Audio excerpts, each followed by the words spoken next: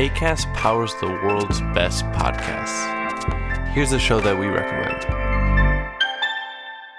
Hi, I'm Una Chaplin, and I'm the host of a new podcast called Hollywood Exiles. It tells the story of how my grandfather, Charlie Chaplin, and many others were caught up in a campaign to root out communism in Hollywood. It's a story of glamour and scandal and political intrigue and a battle for the soul of a nation. Hollywood Exiles from CBC Podcasts and the BBC World Service. Find it wherever you get your podcasts. Acast helps creators launch, grow, and monetize their podcasts everywhere. Acast.com.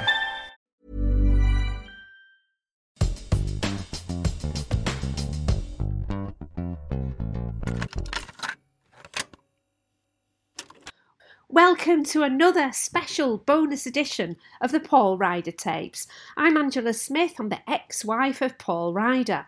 These bonus episodes feature the full-length versions of the interviews that I did for the main series. This episode features the second interview that I did with Monday's drummer Gaz Whelan. Gaz and Paul were like brothers, ones that actually got on, and Gaz was one of the most special people in Paul's life. I caught up with him as he was rehearsing with his side project Yogi G and the Family Tree in Latch's Tough Gong studio in Warrington. Oh shit, Phil, sorry. Oh, it's alright. Is it okay if it's because yeah. So tell me about the... Sorry, hang on, I forgot to press record on the Zoom. Hey! Recording in It progress. doesn't matter because Phil's recording you and we've got... It's just... So anyway, sorry. Let's allow this. 1 second, I'm just turning the whole PA out. Is that Latch? It is. Hey, we were putting your... Don't get him talking! For God's sake. We were putting your story in the podcast the other day, your dating story. Very, very, very funny. Did you see that? Very funny. You are funny for the first hour. He's got a lot. Gotta get on my tits. Oh, God, right pair of wings. I'll leave you to it. So my mum and Linda, Paul's mum, Linda Ryder, probably first met at one of the early Mondays gigs, probably one of the big ones because they weren't allowed to come to any other gigs. We didn't like family coming, apart from obviously Derek was always there.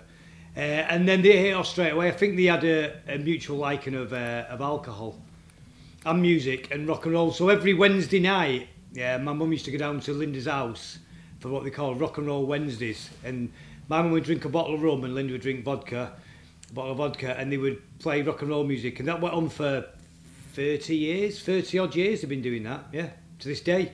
And they wonder where we get it from, eh? You know what? If you've seen the Leonard Cohen documentary, the last one, I can't remember what it's called, and it says, there's a woman on it talking about, she says, musicians and writers and all that, she went, you can always tell, she said, with the males because they always have crazy mothers. Really? Oh, that's interesting, isn't it? Yeah, it was very close. I mean, like early on when we used to go do all the gigs, like obviously Derek did everything, sound, drove, loaded the equipment, did everything. And Linda used to always make us sandwiches for the trip, and because I didn't eat meat, she used to say, there's some cheese for Gaz. So it was great. So it was all very, back then we were all very close. It was all, I know it's a bit of a cliche, but we were. And you called her the Butty Queen. You said that, not me. You did. You called her even Paul called her the Butty Queen. Yeah, the Butty Queen. You want a butter? Yeah, that's used to be the. I find it really hard to fathom that Linda and your mum are 80, like they're old ladies now, technically, but they're not. I can't relate to them like old ladies. It's weird, isn't it? Yeah, they're not, are they? Yeah, no, yeah. My mum, she says, has got more going than me. Like, she says, like, what's your perfect night out? And I say, well, sat in a pub, in an old man's pub, about 4 people there, with a pint of Guinness and a book. And she's like, you're bloody boring, you. Get out partying. And like, she goes out and has her friends and dances and all that. And I'm like, don't want noise. I'm like, Paul, don't want noise. I'm not here to sit there reading my book and drinking my Guinness on my own. So, talk to me a little bit about how close... Paul mentioned that you were particularly close to Derek growing up. Like, he was almost as much as a father figure to you as your own father, because you had you were together so often. Can you just talk a little bit about that? Well, when we started, don't forget, I was 15, 16, so Derek was the one that, we didn't know what we were doing. He knew how to set up, we didn't know how to plug in. I mean, the first drum kit I got, Derek set it up for me, and he'd tune it for me. So I don't know, and then he was driving the van, he was touring, he was doing everything. And I look back, it was easy for me and Mark. Mark worked with him, so Mark was very close to him, and I got on with him. I thought he was funny, but it must have been hard for Paul and Sean, you know what I mean, to have the dad around all the time. He must have, I never thought about that, but it must have been really difficult. It must have been really hard for him. For me, it was easy. So I think I had one argument with Derek in all the time and that was over nothing. You know, I never argued with him. It was easy for me, but it must have been hard for Sean and Paul. Did Sean and Paul argue with him? Like, did they have like father-son type dynamics? Sean did more than Paul. Paul was a little bit more relaxed, and I think Paul got on with him more, but Sean clashed with him more. I think Sean and Derek were more similar. Paul was a little similar as well, but Sean clashed more. Was Derek related to by the crew as one of the crew, or as Paul and Sean's dad? Like, how would... that's a good question. Yeah, he wasn't really... It got to the point where we forgot he was the dad. I mean, that they didn't, but we kind of did. Well, yeah, there was always loads of in-jokes and all that kind of thing, but it was always really respected. We always had loads of respect for him, and we used to joke about him and all that, because we was a different generation. But it was only kind of harmless stuff. It was never any, you know... Because we'd screwed without him. We would have screwed without him. Talk to me about the rivalry between the brothers. That's a strange one, because they kind of both would never admit there was one, and maybe that's a good question. It's hard to say from the outside. Well, I'm sorry, from the inside, sorry, because I didn't really see any competition until they were much older. I didn't notice it until much older. I just thought brothers. You know, I had a younger brother. I didn't talk to him. You know, so, and I was younger, so they all kind of looked at me as just a little bit of a kid, maybe. So it's kind of difficult. I don't know. I was closer to Paul, so they would get into arguments and like literally fist fights. And Mark, because he's big, would jump in the middle of them. And I had 2 fights with Sean. Never had any fights with Paul. But that doesn't mean I got on with Sean as well. Early on in the early days, I got on with Paul. But they had a kind of... I don't feel early on, there didn't seem to be a rivalry. Paul was in charge of the band early on. And I think Sean was quite happy with that. You know, Paul was one that was really serious about it all. I think Sean... I wouldn't say it wasn't serious, but it was a bit more carefree about it. So I didn't really see a rivalry early on. Can you remember what the cause of any of those fights were? Can you remember? It'd probably been over nothing. The last one they had was when we was in the Amazon jungle, and the argument was over who had the biggest belly. And they actually had the bellies out, and they were like, my belly's bigger than... No, mine's bigger than yours. No way. And, you know, seriously, true. It started off about something else that ended up who had the biggest belly.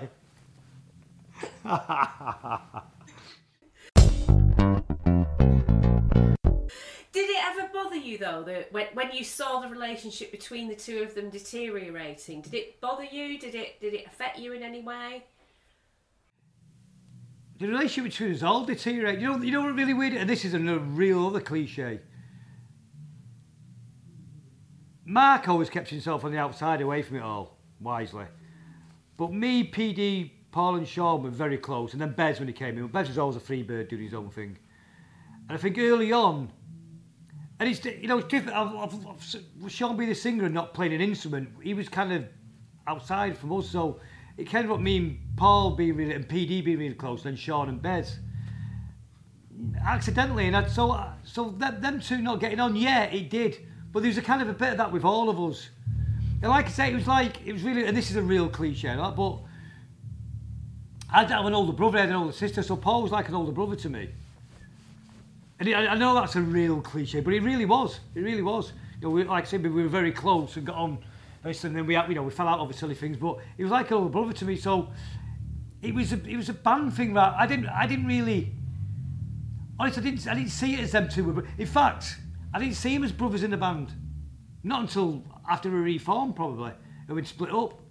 Really didn't see him as brothers in a band, just two different members. And they weren't alike in any sense, really, were they? None of us all had the same sense of humour.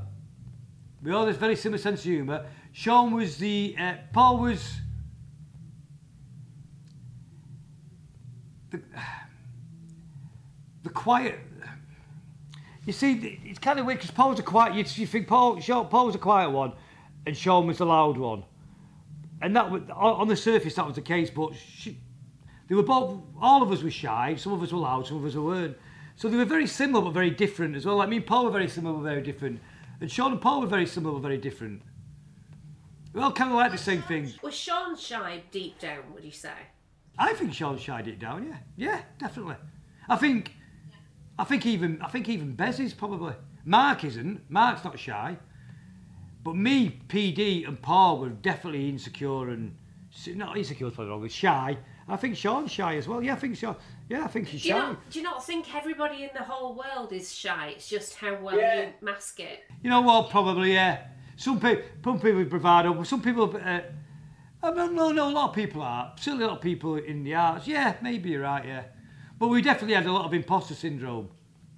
I don't think we ever expected to do anything. Paul probably did.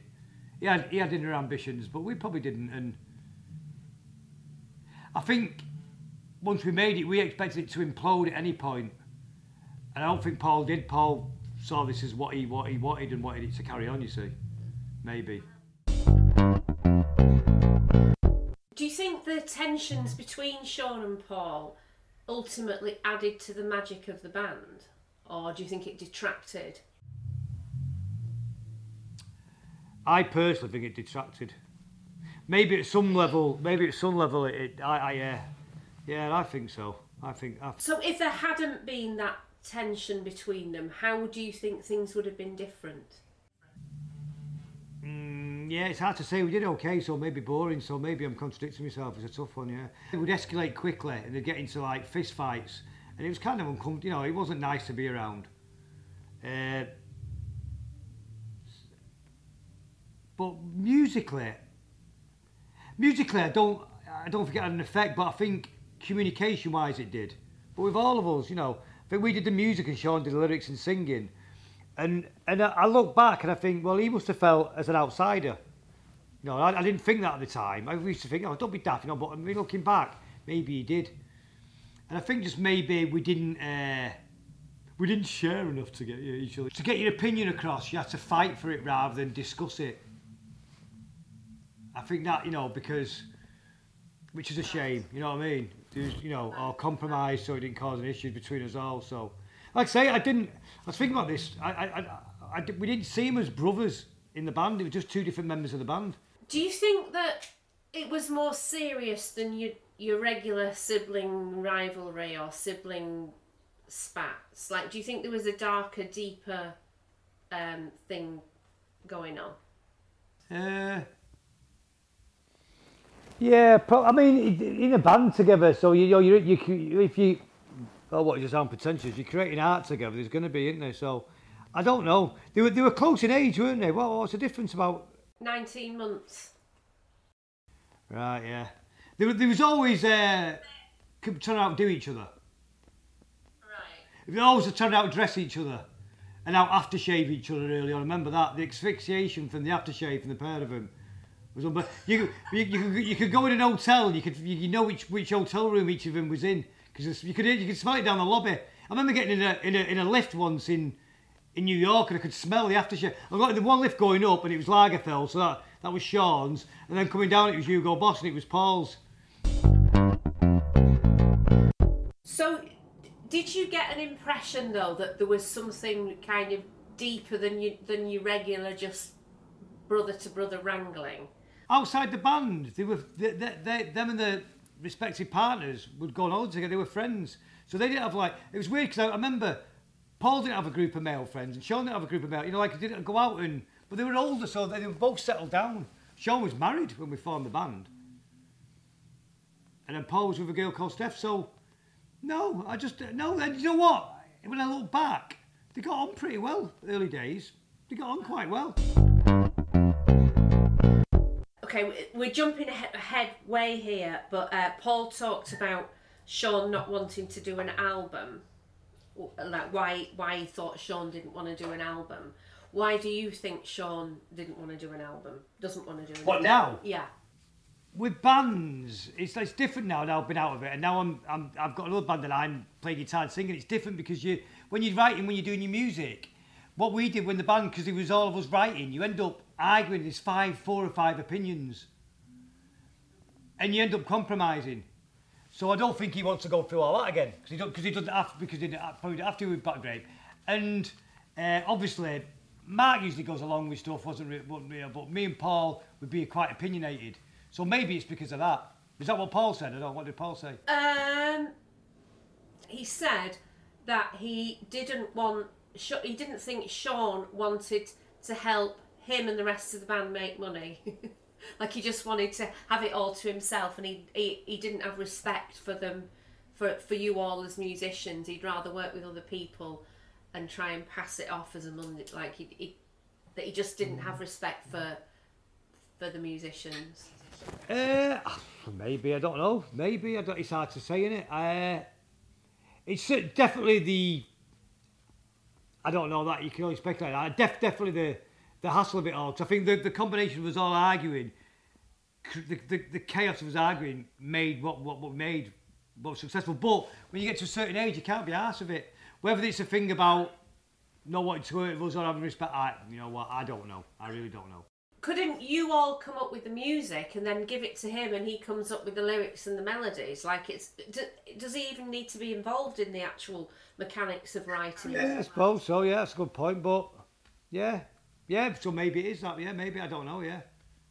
Or maybe he just didn't like what we do or something, I don't know. You know, it's... I'm trying to be very diplomatic here, I don't know, but I just don't... It's hard, you know, because it's somewhat speculates. I really don't know. I mean, what do I really think deep down?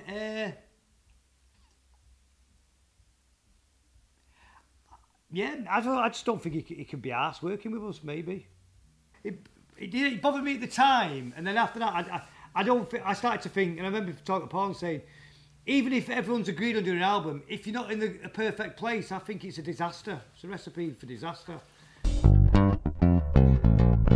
Okay, go back again to the very beginning. Tell me about how you came to be a part of the band.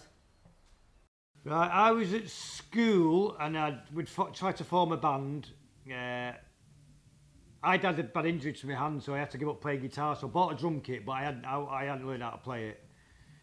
And there was a girl in my class called Bev who'd come from a military family in Germany. She had an older sister called Denise, who was about 5 years older, who was marrying a lad called Sean, and I'd seen him around.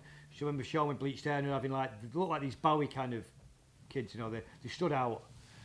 And I'd met Paul years earlier, very briefly, because I had friends who went to his school, and Paul was a couple of years older than me. Sean was about 5 years older. And then there's a lad in my class called Nigel Day, and he had an older brother called Mark Day, who was 5 years older, who was also in a band. And they were both saying they need a drummer, come and join this band. And I thought, it can't be the same band, because Sean was this kind of Bowie type thing, and Mark was into heavy metal, Queen, so they can't be in the same band. So it confused me. So they said, oh, come down to rehearsals. And when I eventually went down, there was Mark and Sean in the same room, and I went in, and Paul was very quiet, but it was obvious that he was kind of directing everything and sussing me out, and especially what I was wearing. And then I think we went for a drink afterwards. Then the second rehearsal, me and Paul got to talk about Echo and the Bunnymen and really hit off, and it was just, we got on from that day one, and that was it. Did you have any idea when you were walking into that room that day that it would change your life as it did? Like, do you have any sense of this is something really big that's going to be... No, not at all. No, never. None of us believed anything like that. I think Paul was the only one that ever thought that. Really? So it was all a big surprise to you when things actually started to fall into place? Yeah, even then I didn't take it, and I think that was frustrating for Paul as well. We didn't take it serious. Talk about the days of rehearsing in Mark's mum's loft. I don't think we did that many there, you know. We probably only did about 5 or 6 there. It was a tiny loft in a terraced house. I used to go in and they had a piano. It was a terraced house, but the room was so small. They had the piano nailed up against the wall so you could get past. It was off the wall. It was funny because we had a piano in our house and Paul and Sean had a piano in their house. It's really weird. So everyone had a piano in our house. My sister used to play piano, my older sister. And it was they used to pull the ladders down and go up, and it was this tiny room. It was there. It was Nigel's room. He used to have a stair. It was tiny. But I think we only did about 5 or 6 rehearsals. We didn't do many rehearsals there. Were you allowed to smoke and drink and things like when you were younger? Yeah. Yeah? Smoke and drank everywhere. Though Paul didn't, ironically, Paul didn't smoke then. I didn't either. Tell me why he said he didn't smoke. Yeah, so we was in the Morning Star, the pub. We used to go in after rehearsals, and I was 15, 16, and Paul was 18, and most people smoked. I remember Sean smoked number 6, and I remember saying to Paul, "How come you don't smoke?"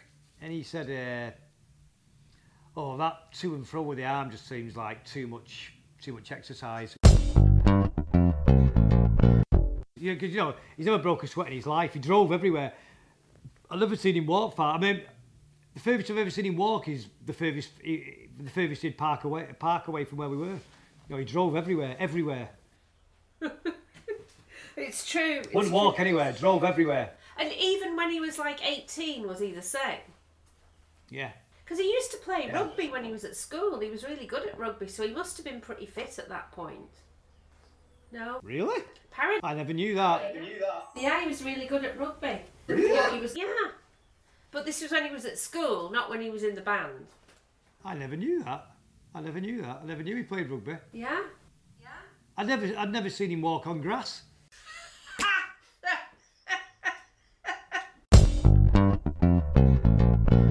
Tell me about the first song that you wrote. What was that one? Oh, I don't know. But maybe one called Red, or Weekend Starts Here, or some Red, I think. We used to do a couple of Joy Division covers and a Depeche Mode one. Then we did a couple of our own. Quite poppy, actually. I mean, but kind of. But all the early songs are bass driven. I mean, I'm not saying all these things because it's about Paul, but it's true. They were all bass driven. But then again, New Order was bass, you know, and Joy Division were bass driven. Them kind of bands, some of the bands that we liked then, and the Echo and the Bunnymen were bass driven, you know. So I can't remember what it was called. Maybe Red, a song called Red, I think, or what was the other one called? Comfort and Joy. That's some weird ones, yeah. So were you in the band when there was Matt Carroll around, or had he already gone by the time you joined? Well, Matt's not officially left yet, has he? He's never been told. Never been told. No, he'd left then. Yeah, it was just Paul, Sean, and Mark. About a year in, PD started coming to rehearsals, but he wanted to be and then announced he wanted to be the bass player. And then Sean said, "You can't. Our kid's a bass player." I remember the rehearsal, and then PD said, "Well, I want to be the drummer." He said, "You can't get a drummer." He said, "Well," so I said, "You can be the keyboard player. We haven't got a keyboard player." And PD was like, "No, that's for weirdos."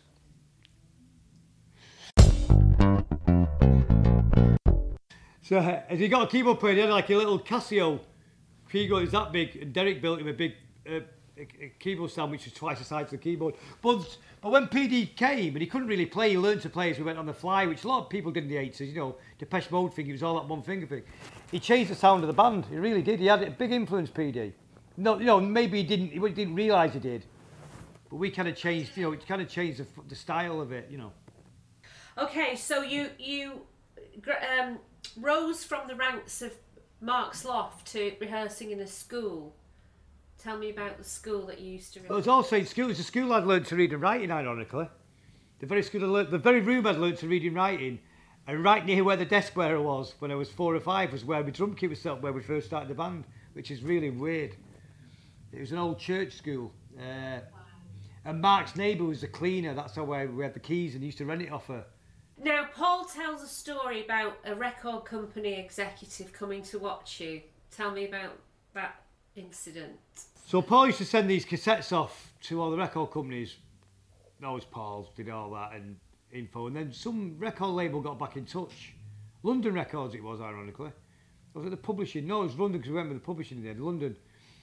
And they said they're going to come up. And one of the head of A&R, I can't remember his name, Derek knew him because he'd signed, I think Paul had sent it to him because he'd signed a few bands from Manchester. So they arranged to come up. And it was an old school, it was like an old church, it had a big bay window. So we'd set up playing and they turned up and they were from down south and they were always a bit nervous coming up north anyway. And it was in an area that was okay, it wasn't in a bad area or anything, but they packed us, so the car's okay outside. We're like, yeah, fine. It was a fine area, it wasn't a bad area or anything. And they came in and literally, halfway through the first song, a brick came through the gable end window. And I think it was an old girlfriend of mine, I'm not sure. Because she used to hang around there, we'd fallen out. And they all dived on the floor like we were under attack. And we said it's fine, we got up and and they went and checked the cars and they came back and they said, does that normally happen? And Derek said, yeah, but they must be getting good. So they said, why? He said, because... It was only half a brick this time, something ridiculous, something stupid like that. We were all laughing, but they were scared to death. And then they said to us, "We'll sign you if you get an image." And we was like, "Well, this is how we dress." They said, "No, you got to have an image, like Culture Club." We all just went, "Oh, fuck off!" And then they got in touch about 2 weeks later and said they'd sign us on a deal if we changed our image and got a stylist. And we all just categorically just said, no chance, The clothes were important as the music for us then.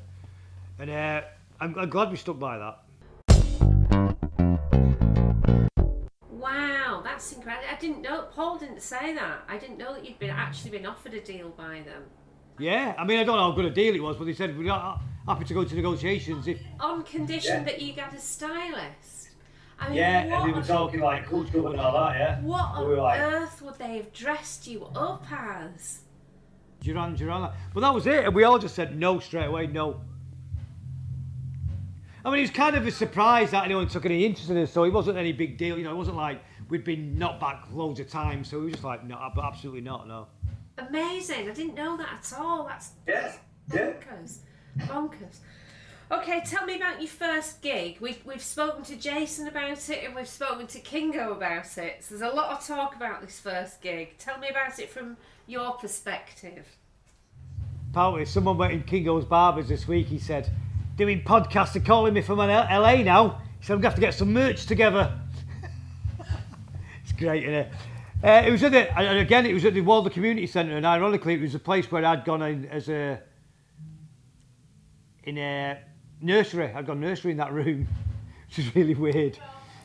So it's I know, it's really, really strange. And it was a Thursday night, and we did 3 Joy Division songs, 1 Depeche Mode song, and 2 of our own.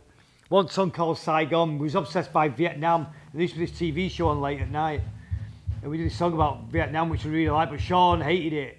And his lyrics were brilliant, but he hated it, so we never did it again. So we did that, and it kind of just passed everyone by. The people just went.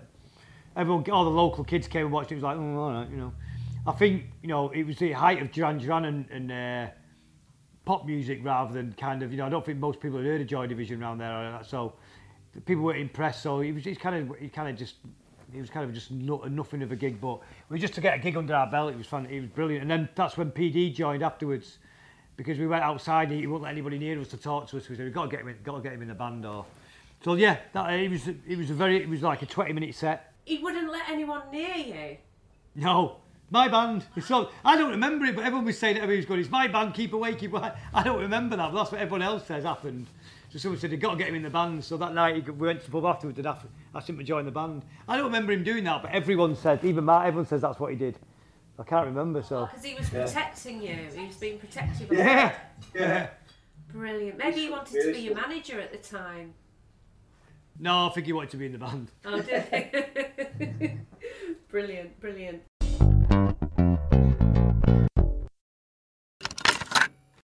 Okay, so tell me about the recording of the very first single. You did a single first. Was it with Mike Pickering? Mike Pickering in Bury, and we had a few songs. There was one called, I can't remember, Delightful, which is like a pop. We had about 5 songs, and Mike Pick chose 3, Delightful, Oasis, and... Is it This Feeling? This feels like, I think... Yeah, did Bernard Sumner produce one of them as well? He did Freaky Dancing. It was great, first time in the studio. It was just one day in Bury, we recorded them 3 songs.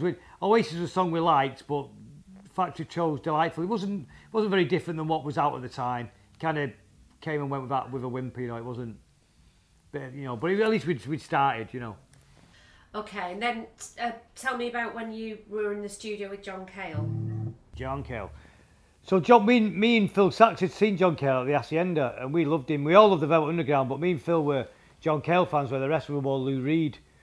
And we liked his solo stuff. Paul hated his solo stuff, and John, they all hated his solo, but me and Phil loved it. And we went to see him at the Hacienda, and then Phil, I think Tony Wilson might have been there, got into Tony Wilson, said, I've got to go John Cale, and he produced, I can't remember who else, he produced a few people. And I think Iggy Pop and a few, I can't remember, I could be wrong, can't remember. So we agreed to do it, and it was just all we were bothered about. We had 3 weeks in London paid for. We were in this bed-sitting near Swiss Cottage, something park it was called, I can't remember what it was called. With a load of Geordie builders. We used to go back at night and just drink with them till the early hours. And we used to walk from Swiss Cottage, Belsize Park we stayed. We just cut through Swiss Cottage, Belsize Park to, it was next to the Town and Country Club. Remember the Town and Country Club in Kentish Town? It was right next door to there. And we used to walk there every day, and it was like a community studio, and John Cale was in there, and he was going through a clean period. He was eating clementines all day and extra strong mints, and we were just getting started, drinking, drug taking, and smoking, you know. So it was a clash from the start. He didn't get us. I mean, classically trained. We recorded everything, and he said that's it. And then we went the next day, and he said, "Oh, let's start again." We didn't really have much contact with him. Didn't really get on with him that much. Didn't really have a lot of. He said I think he was a bit. Yeah, he didn't really make a lot of connection with him really. He just kind of acted as engineer. Yeah, it was not. That was kind of. Yeah, a bit disappointing really. What do you think of the work that he did though? Probably good for what he could get out of us. He was good. He was just probably us. They weren't the easiest to work with. And he just did. And Dave Young, who was his engineer, who we worked with, who ended up doing, I think, 24-hour party people, just didn't really understand us, didn't get it. Because he was saying, I remember him saying to us, the bass and drums are like really slow grooving and dragging it back. Is that because you don't know what you do? No, is it on purpose? And we was like, well, it's kind of like we were kind of doing stone disco. And he was like, but you're an indie band, and we were like, well, we don't see ourselves as an indie band. And they didn't get that. We wanted to be this kind of like Velvet Underground funk band, if that makes sense. Bummed. Let's go on to Bummed. So that was a different kettle of fish to John Cale, wasn't it? Working with Martin Hannett.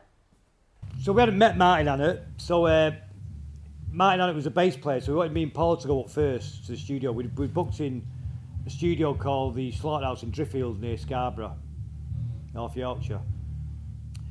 So we had to pick him up, factory hired a car, and they said the only request from Martin Hannett was no Ford or no red car, because he hated red Fords. So of course me and Paul requested a red Ford and got one. We pulled up at his house in Charlton, Martin was outside smoking, and he just went, "Yeah, pair of bastards. We're going to get on fine." And we did. We got to Driffield, and the pubs were open. This was before the times when pubs were open all day. And the pubs were open all day. So we get to the studio, and the guy, we said, "Why?" He said, "Do you want to have a look around the new studio?" And we were like, "No, why the pub's open all day?" And he said, "It's market day, they're open all day." We went, "All day?" He went, "Yeah." We went, "We'll go to the pub then." He said, "Well, do you want to tour around the studio and see what equipment we've got?" And we went, "No." So we get to the pub, and Martin said, I've not drank alcohol for 5 years, 4 or 5 years, can't remember at the time what it was. He said, I've not drank, I'll just have a Coca-Cola. Okay. I remember Paul saying, they've got a Stella on draft.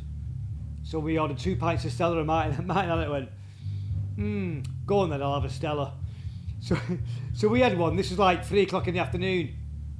Still there at 12:30 at night, midnight. We just drank right through the next day, and that became. We used to go there for breakfast. It was right next to the studio. We used to go there for breakfast every day, the beginning and the end. And then it was great bum because it was in this little studio. Martin Hannett didn't know.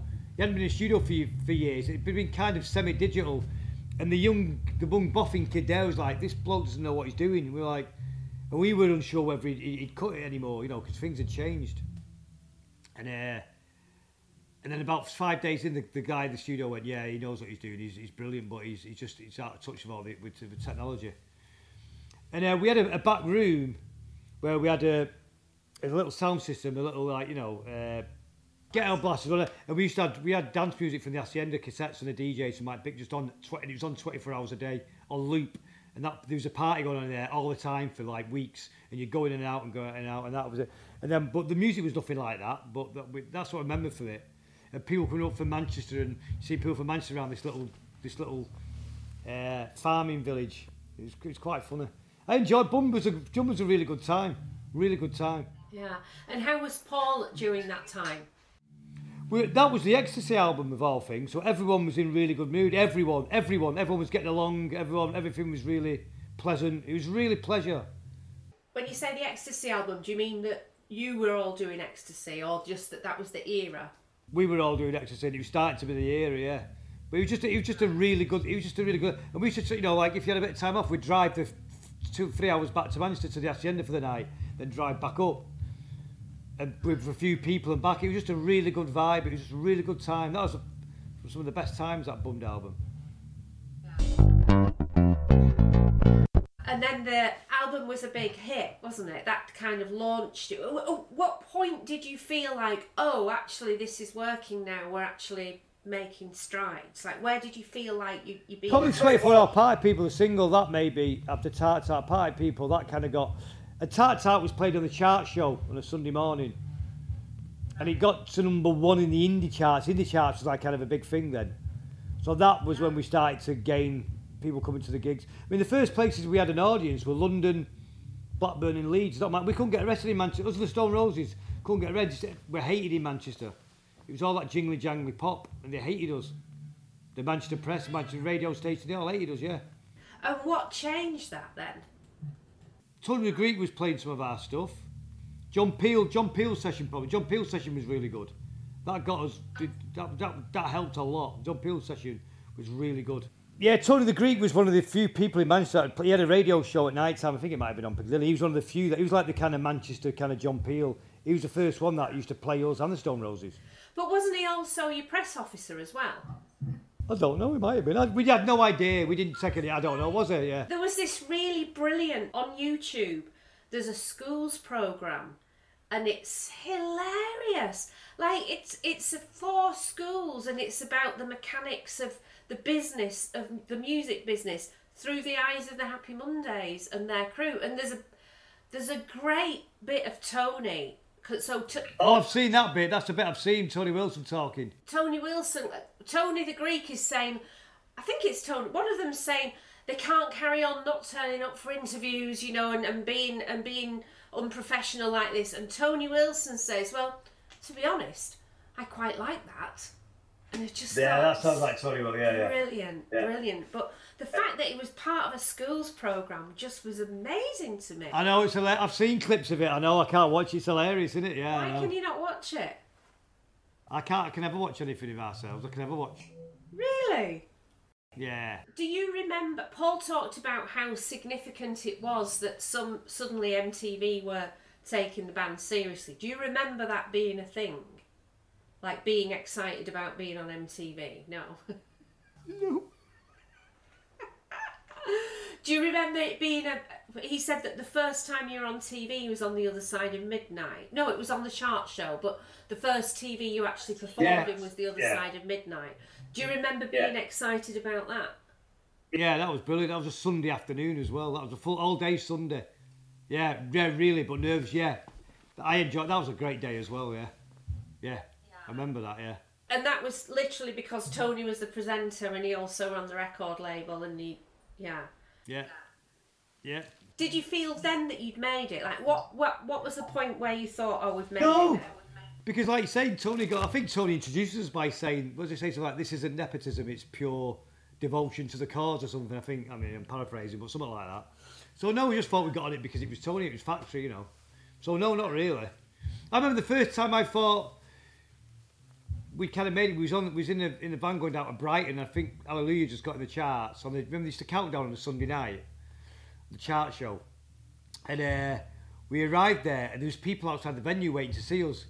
And then we got in and the venue people were like, "What can we get you? What can we get you? Do you need anything?" And usually it's like, you had to hassle for anything, and then suddenly it was like all of a sudden, what can we get? They wanted to, and I remember that distinctly. It was a Sunday night in Brighton. Yeah, tell me about the day that you did Top of the Pops with the Roses. So we got there. We didn't really know the Roses that well. They kept us apart in town. They were kind of from a different... Like, we used to see Manny would come in the Hacienda sometimes. We didn't really know him that well. We met him... As we arrived there, they were on stage doing their run-through. And we walked in and we'd both gone to Richard Creme, or Dick Cream as we called him. Richard Creme to get our kitted out. And he'd give us all these designer clothes. And I'd got this black Gaultier top that zips up. And Ian had the red version, exactly the same. We walked in and we just went, oh, no, yeah. And then we met him in the bar and had a drink. And we got on with him really well. And I just really, that was really nervous. I was disappointed because we thought the BBC bar, I thought it'd be full of like, you know, Nazis and Nazi soldiers and Roman soldiers and, you know, people dressed as cowboys and Indians, you know, and all that. And he was just a load of office staff. It was really boring. And we did it all because I remember we couldn't hear it, couldn't hear the playback, the playback on stage, having time and really, because you wouldn't grow up watching Top of the Pops since you was a kid, and I was scared to death, really, really petrified. And I think Paul, well, we all were, we was all petrified, I think. And how can you mime the drums if you can't hear what's going on in your ear? well, yeah, if you watch it and it starts off with the drums, it starts off and you can see like everyone's a little bit, yeah, it's hard, and when you look back. And you know, with experience, no one cares, no one sees, no one's looking, no one really bothers. But the moment you think you're the centre of the, not you yourself, but what you're doing is exposed to everything, you know what I mean? And you're like, and then I remember we stayed behind afterwards, and then Tina Turner was on doing a pre-record for the next show. And me and Paul all said, oh, we've got to go and see Tina Turner. It's Tina Turner, you know, I can Tina Turner, I've got to go and see her. And we walked out, and Paul went for a cig, and it got locked out, we lost him. So probably just walking slow behind, you know what he's like. And me and Ian Brown went in and watched her do this finger, and she walked past and Ian Brown went, yes, Tina. And she went, oh, you English boys. And I remember something like that. He says he said something else, but I think that's what she said. And Paul was really gutted and annoyed at us. He thought we'd left him on purpose. And that's all I remember. It was just a great day, but really, really nervous and scary day, that. That's probably the most nervous I've ever been in my life. I was talking about this to Manny earlier, how there was no bitterness or rivalry at all between you and the Roses. Like, that's kind of quite incredible, really, when you think about it. Like, you really could have been pitted against each other, couldn't you? Well, but when we got there, we met him in the bar with a drink, and we said, you know, no one really knows who we are. So me and Manny were going to swap places. In fact, for the next rehearsal, I went up to play bass, and Manny was going to play drums. And cause we thought they wouldn't know the bass player and drummer, they're not going to know the difference. And I actually think I got his guitar on Mecca, and Manny might, or he might say, I can't remember a long time. One of us actually got on stage, I think it might have been me because they were rehearsing before. And someone had heard and said to the producer, they hadn't even noticed, the producer, and they said, if you do this, you'll never be on telly again. So we're like, Recording Pills and Thrills, tell me about LA. Oh, wow. I remember we arrived, he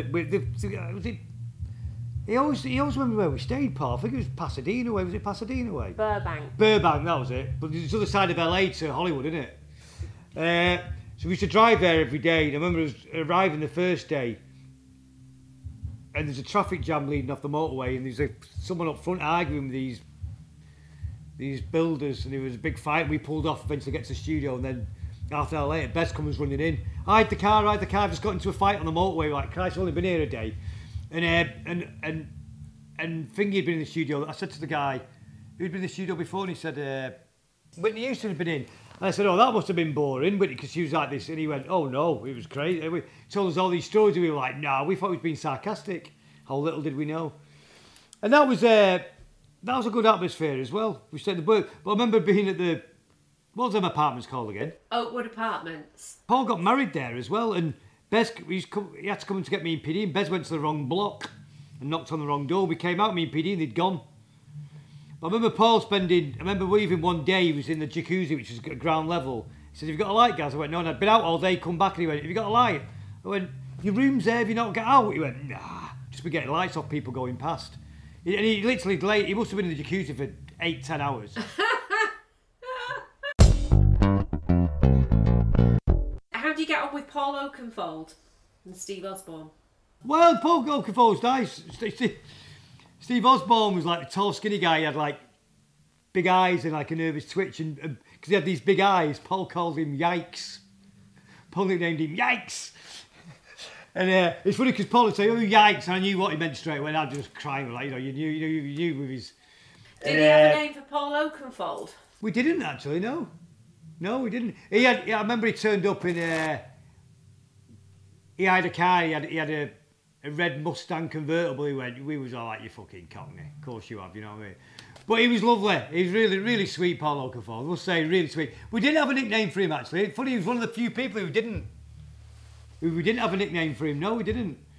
But he was lovely, Paul Oakenfold. He was really, and he shot. Paul got on really well because he knew his old funk records and soul records. So Paul got on really well. And he used to have a booth and he used to play records. We got on. Oaken was lovely. Really nice bloke. Yeah. And what do you think of what he did to the music? Like, how much of an influence would you credit him? A lot. I mean, he was.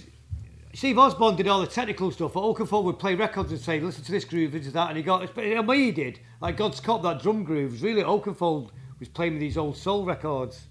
But I say it was perfect for Paul because the songs that Paul knew or liked or didn't know they were old ones, so we got with him really well. I think a massive influence on that album. I'd say at the time, I didn't think he did, and we kind of give all the credit to Osborne, but looking back, Oakenfold had a massive influence on it. And I think it was Bez's idea to get Oakenfold and get a DJ, because Bez had been out in a beef and said, the DJs, they're producing dance records, I don't know why they shouldn't produce bands. I'm sure it was an off-the-cuff comment by Bez. Really? How? Yeah. So, any memories of any nights out, particularly any antics that you and Paul got up to when you were in LA? You all the gossip, don't you? I remember. I remember with Soul to Soul were playing at. It wasn't the Hollywood Bowl. It was another place. No, it was indoors. A big arena. So we turned up there, and I don't know what we'd had. We'd had something. I can't remember what it was. What had we had? What had we taken? Taken something. And we turned up there, and it was like we got on the guest list through the record label in America. And obviously 7 of us, all off our nut and drunk, and we turn up, and obviously it's America, Soul to Soul, we're the only white people in the audience. And we're like halfway up at the back, and about 3 songs in, we're all just like dancing off our head, and the crowd are turning, looking at us. And then someone from Soul to Soul points up to the singers, and he's like, they're getting like, you know, and like they're looking at us, people are looking at us, and then they're back watching the band, you know, and all that. And then afterwards, there was a party at the hotel. We got there, and Jazzy B wouldn't let us in. One of the dancers was from Manchester. From what side he said, you can't let it in. You ruined the show. Ruined the show? Why? Because people were fascinated by these 7 white limeys dancing in the middle of the audience. The first week we got there, midweek, because we were staying at the Roosevelt on Hollywood Boulevard. It's Hollywood Boulevard.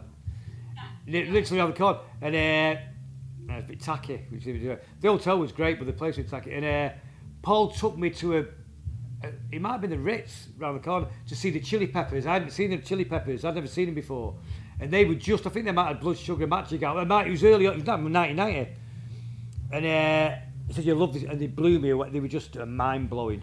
I remember Paul got me into them. He'd arranged tickets or passes, guests to go in. So I'm thinking the second night there, I was like, "Oh, I don't want to go." He went, "No, you've got to come and watch them."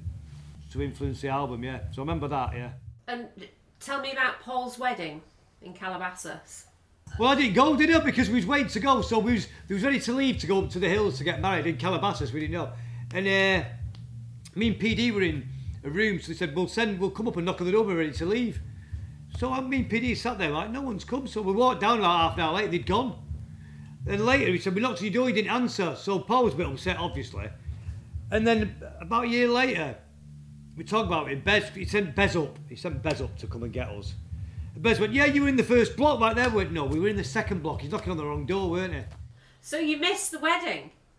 But yeah, because Bez thought it was funny, you know? But at least Paul knew it wasn't. Did you not even go to the party afterwards? Yeah, because it was round the pool and Paul was in the hot tub all night. Oh, right, that was when he was in the hot tub. Right, okay. Yeah. Talk about being on tour and what Paul was like in those days when you were on tour. He was always stressing to make sure everything was right, and a bit annoyed at us all not taking it too serious. He used to take it really serious, always. But you have to have one of them in the band like that, you know, you have to. And he used to get stressed that we all didn't take it too serious. So he used to be stressed a lot. Not stressed as in, you know, he wasn't kicking off or getting angry, but you could see, you get the disappointment stare off him, you know, the disappointment look. Oh, really? What was that? But you could see he'd get stressed about how things were. He was always asking questions about the venue, or, you know, about he used to get stressed at the time. So I didn't realise this is with hindsight. I didn't take much notice of it. You know, I was younger and drinking too much.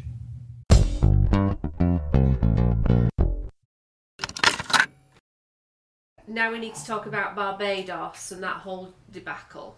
Now, Paul had very fond memories of Barbados, said it was great, loved Chris and Tina, and basically said the only issue was Sean not really being able to produce his lyrics.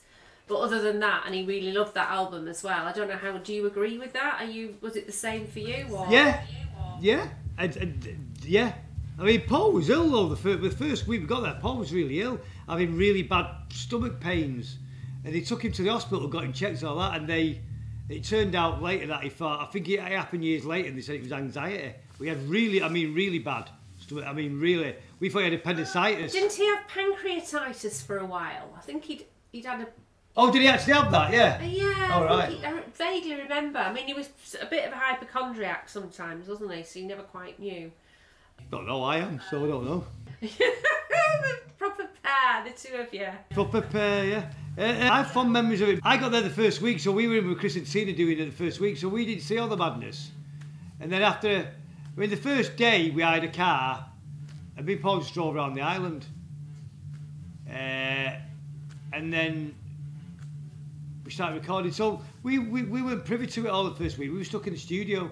Right. And what was it like for you? What was your perception of the whole time there? The old trip, it was fine at first. Then Vanessa came over. We rented a house in the middle of Barbados. Then we used to drive in and check every day. And I could see it was getting a bit nuts each day, you know, with cars upside down.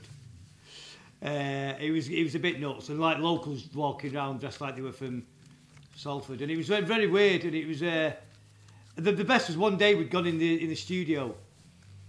And outside the studio was a swimming pool on a higher level. Bez was already in the hospital because he'd turned the Jeep over and smashed his arm in. And I went, and someone said, come have a look at this. And we went outside to the swimming pool and they'd made a crack den out of the sun loungers. Like a proper crack den. Just smoke coming out of the sun loungers. And the distance was this Jeep turned upside down that Bez had left, and the rental company couldn't go and get it because it was in the middle of the jungle, you know. But I had fond memories of it. But I kind of resigned myself to the fact that it was over. You know, it was over the band, so I just thought, you know. But yeah, my favourite album as well. I think Sean's the only one who don't like that album. I think it's Bez's favourite album, Rowetta's, Paul's mine, yeah. I don't know about Mark, but yeah. No, I really like that album too. I mean, I didn't like the tracks so much that didn't have lyrics on them. I think that... I think some of his best lyrics as well. I think, I don't know. There's only one song that didn't end up with vocals on, isn't there? Sunshine and Love is my favourite Mondays song. You know, you like that one as well, don't you? I wanted that to be the single, and I was outvoted by Sean and Paul, actually, outvoted because I wanted that as the first single. And then when that came out, it's when Factory lost their distribution deal. So it was stuck in the warehouse on the shelf. So that messed us up. Yeah. So one of Paul's big bugbears was that the Mondays got blamed for Factory going under, and he says it wasn't the Mondays. Can you back that up too?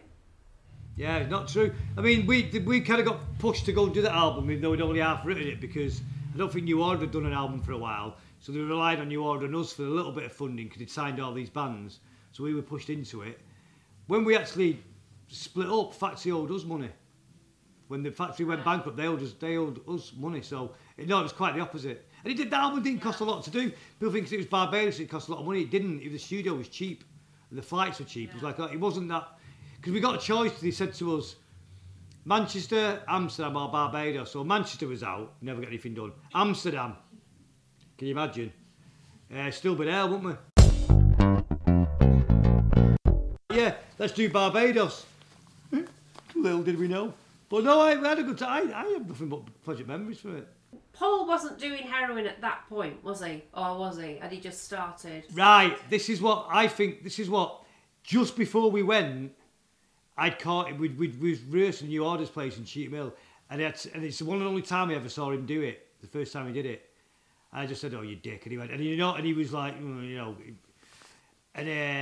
we spoke about that since, and he said he was embarrassed, but obviously once he'd had it, he wasn't embarrassed. And I think he'd been dabbling before then. I could be wrong though. And I thought the stomach pains might have been something to do. But I don't know. I can't base it on anything. All the gut instinct. It probably was. Well, he says that he first picked up heroin when he found out that Alison had cheated, which would be a year after he got married, which would be, he got married in the summer of 1990. So that would have been like the summer of 91. When was Yes Please? Was it 92? January 92? Was it 93? 92. So he was already using then at that point? 92, yeah. Yeah, oh, there you go then, yeah. So you're right then, yeah. Yeah, so that was my gut instinct, so yeah, so that would be right then, yeah. Yeah, that would make sense. So tell me what it felt like to be really, to witness your best friend just spiralling into the depths of despair and addiction and going from being great to being terrible. What was that like? Yeah, it was gut-wrenching. Yeah, that's the thing as well. I think it might have been the Alison thing, and I think maybe, and this is just my opinion, I think that was an excuse. I think he was using it because he could see the demise of his dream ending in the band, and he'd lost control, and also that we all knew it was ending, but obviously he took it a lot worse than all. We all took it quite bad, but he took it. I always thought it was an excuse. I could be wrong, No, I think you're right. I think you're right, definitely. I think it was probably always only a matter of time before he picked it up. Yeah, and it was really, really sort of disappointing because I knew as well, not only was it my best mate I was losing, but also that from a selfish point of view, I knew that was definitely the end of the band, you know what I mean? If Paul wasn't functioning, it wasn't happening. Yeah. And he knew that I knew that he knew that I knew that I knew that he knew, Right. And how did you cope with that? How did you relate to him once he'd started using? How did you deal with it? I just started. Well, I pretty much just used to drink more, so drinking was my thing. And it's funny because I was saying like last time we spoke, that we both ended up in Meadowbrook. Mine was only a day thing. I only went.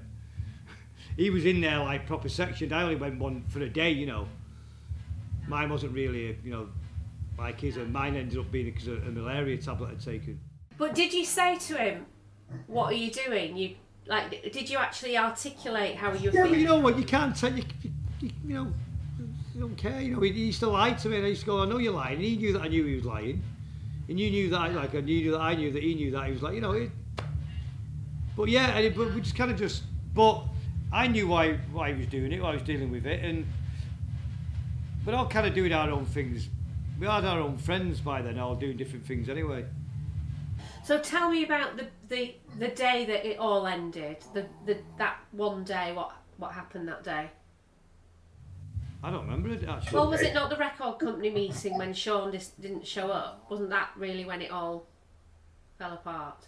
No, I think that was one. No, we carried on for a while after that, I think. But it'd been not long after. But it'd been coming. We'd been rehearsing at different times, and I wasn't getting on with Paul then. I think me and Mark were doing the day shift. Paul and Sean were doing the night shift. I think. I can't remember. I know it was definitely, we were just doing recording in there, one at a time. And then, I remember Paul saying, why didn't you start at 6? I said, why didn't you start at 2? And, no one would agree, no one would budge and give in. Right. And what were you what were you recording at that point? Because this was after you. Just demos for a new album. Do you have any of that material? Do you have any of those songs still? No, Simon H had it all, so I don't know what happened to it. It was a weird time because we all kind of buried our heads in the sand and was in denial. But we were in denial, but we were in denial with each other. But we all knew it was over. But with each other, we was in denial it was over. And I think since Paul was doing that, then I was going out drinking more. And I met Vanessa and I'd moved, and we just wasn't. Me and Paul didn't have a relationship anymore either. And then he had a full-on breakdown, and you were you were a really good friend to him at that point. You went to see him every day. Like, how was that time for you? Yeah, it was really sad. I mean, we had a good laugh in the nut house. We had a good, when we went to go and see him, we had a good laugh. Some of the stories he was telling about people, but it was really sad. He didn't seem, he was completely aware why he was there. He wasn't like he was, which was even kind of, more upsetting. But me and Paul struggled to function just on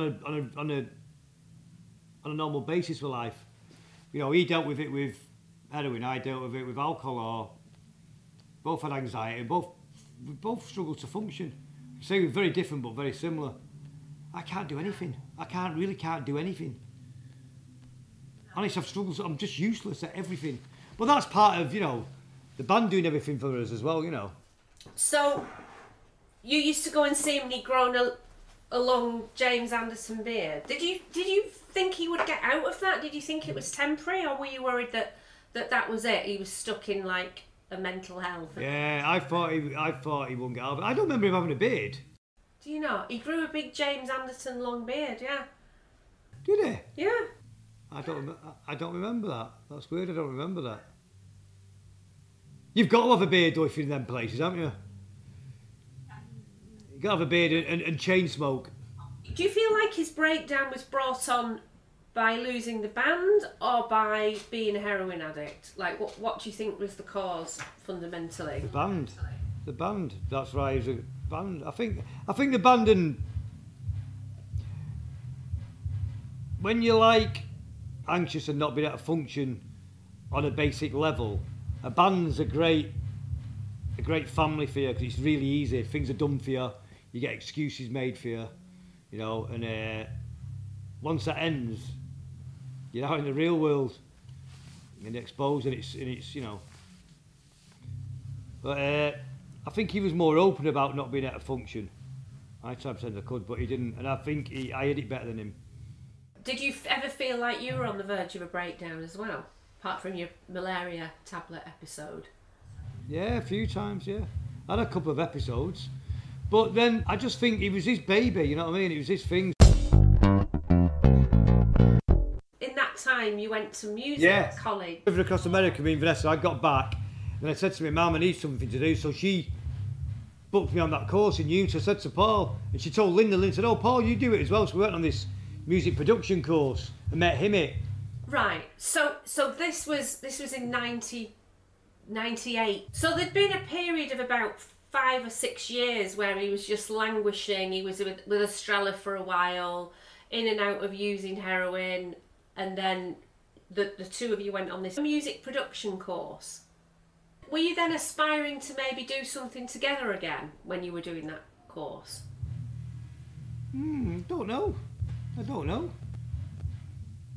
We just ended up, and we were just being friends again. That was the most important. That was the main thing, and having a laugh together. We both had them little Volvo cars, and we used to drive up there the day. So I remember that was a good time as well. They were good days. No, we were just being friends. We were just being friends again more than anything. Yeah, he had a white one with lights that came up like that. He had a white one. I had a blue one. Yeah. So 1999 reformation of the band, right? So you must have been excited about that, or were you worried? Like, what were your feelings around that? You hadn't worked together for 6 years. PD and Mark weren't involved, but it was you, Paul, Sean, Bez, Rowetta, Wags, and Ben Leach. I remember being in the studio and recreating all the songs with Ben Leach. Me and Paul sat around the computer with Ben. Lee Mullen as well was involved, wasn't he? And Lee Mullen percussion, that's all I remember. I don't really remember anything else about bad times. I remember recreating all the backing tracks, spending a month in the studio just doing that with Ben, with Posh Scouse. I don't remember anything else from that era, to be honest with you. You know what? I don't remember lots of things. Paul remembers everything. I don't remember half the things because maybe it's just a way of dealing with it and erased it all. But I don't remember lots of stuff. I don't remember. Paul tells a very funny story about when you did a gig in Wembley, and you said to him after the show, I've done it. Tell me that story. You can't talk about that these days. I've done it. I wanted to play Wembley, and that's what I. Come on, what did he say? See if it's the same. I can't really remember. You'd done this gig at Wembley. It was your first ever gig at Wembley. And you went up to Paul and you went, I've done it. And he said, yeah, we finally played Wembley. And you said, no. I finally wore women's underwear on stage for the whole. Is that right? Was that the Wembley gig? All right. Is that how you remember it? No, I don't remember that. But we were Spinal Tap. That's all we have for you this week. We're playing out with Scar 3000 from the Paul Ryder's Big Arm album Radiator, which is out now. If you join us on YouTube next Sunday night, February 25th, you will be able to see the video version of this episode at 8 PM UK time. And then straight after that, at around 9 o'clock, Gaz is going to be live streaming, taking questions and also maybe playing some music for us. So please do join us on the Glistening Stories YouTube channel. That's next Sunday, February 25th, 8 PM for the video, 9 PM for the live stream. I promised to name check our patrons, so these are the people who are helping us to bring these episodes to you every week. We are absolutely so grateful to these following people: Stephen Wood, Jeff Tidy, Steve Ness, Michael Smith, Simon Gilroy, Mark Duffy, Mark Musgrove, Mike Thomas, Chris Barton, Paul Larkin, David Green, Joseph Davis, Kieran Cuddy, Lee Duval, Dean Whittaker, Tom Ryan, Nick Earl, Nick G, Stephen Merriman and the lovely Jacoby Good. There are some perks coming very soon for these amazing patrons. Please sign up yourself to join our Patrons Club. Even if you can't afford to sponsor the show, we'd love to have you in the club. Go to patreon.com/The Paul Ryder Tapes. Follow us on Twitter, Instagram, Facebook too, and have a really brilliant week.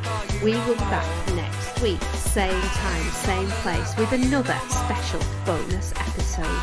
Big love and thanks to Gaz Whelan, and of course to the man himself, the late, great Paul Anthony Big Arm Ryder.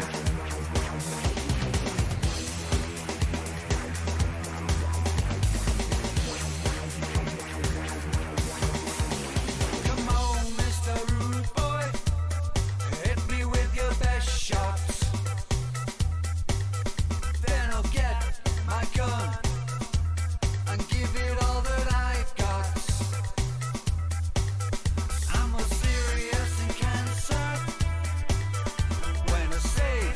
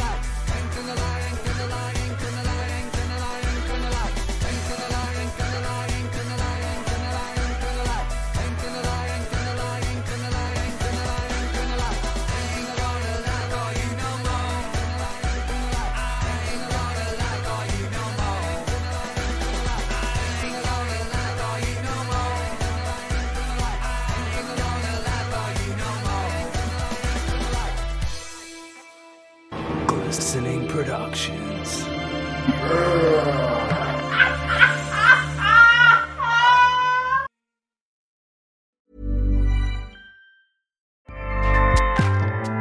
Acast powers the world's best podcasts. Here's a show that we recommend. Hi, I'm Una Chaplin, and I'm the host of a new podcast called Hollywood Exiles. It tells the story of how my grandfather, Charlie Chaplin, and many others were caught up in a campaign to root out communism in Hollywood. It's a story of glamour and scandal and political intrigue and a battle for the soul of a nation. Hollywood Exiles from CBC Podcasts and the BBC World Service. Find it wherever you get your podcasts. Acast helps creators launch, grow, and monetize their podcasts everywhere. Acast.com.